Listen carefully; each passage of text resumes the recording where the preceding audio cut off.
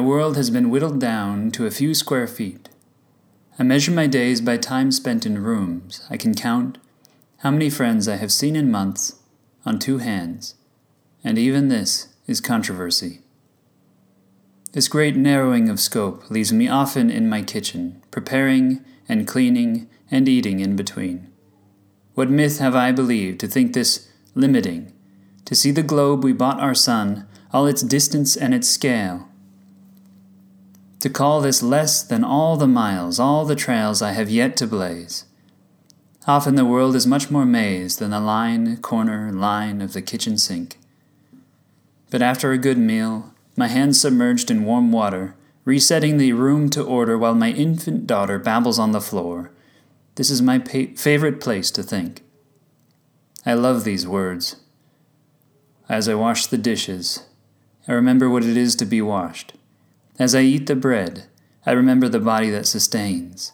As I drink the wine, I remember blood. This place is both room and bridge, stuff and concept, material and metaphor. The greatest mission is one of perspective, so we dine and we converse, both to learn and to rehearse, answer and question, adventure and lesson. We are not without a guest here. That man who is both meal and mystery is never far from where the killed things feed, the dead bring forth life. Either all of this is nothing more than chemistry, Pavlovian need, something trained, robotic even, or we are acting out a story, epic in scope, though no travel necessary.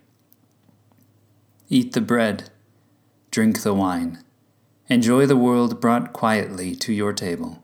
Live again a dinner, both function and fable, a supper, last and first.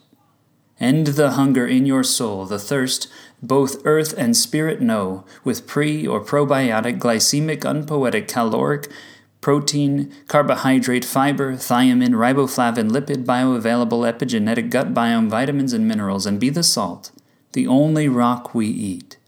The rocks cry out. We know so little of what we need to survive. Next time you feel in disarray, unrooted in this room, lost in your home, set the table. Survey the molecular mystery. Lay along the cutting board your life. Between matter and maker, choose this day your Lord. Then take the knife. Find your way home.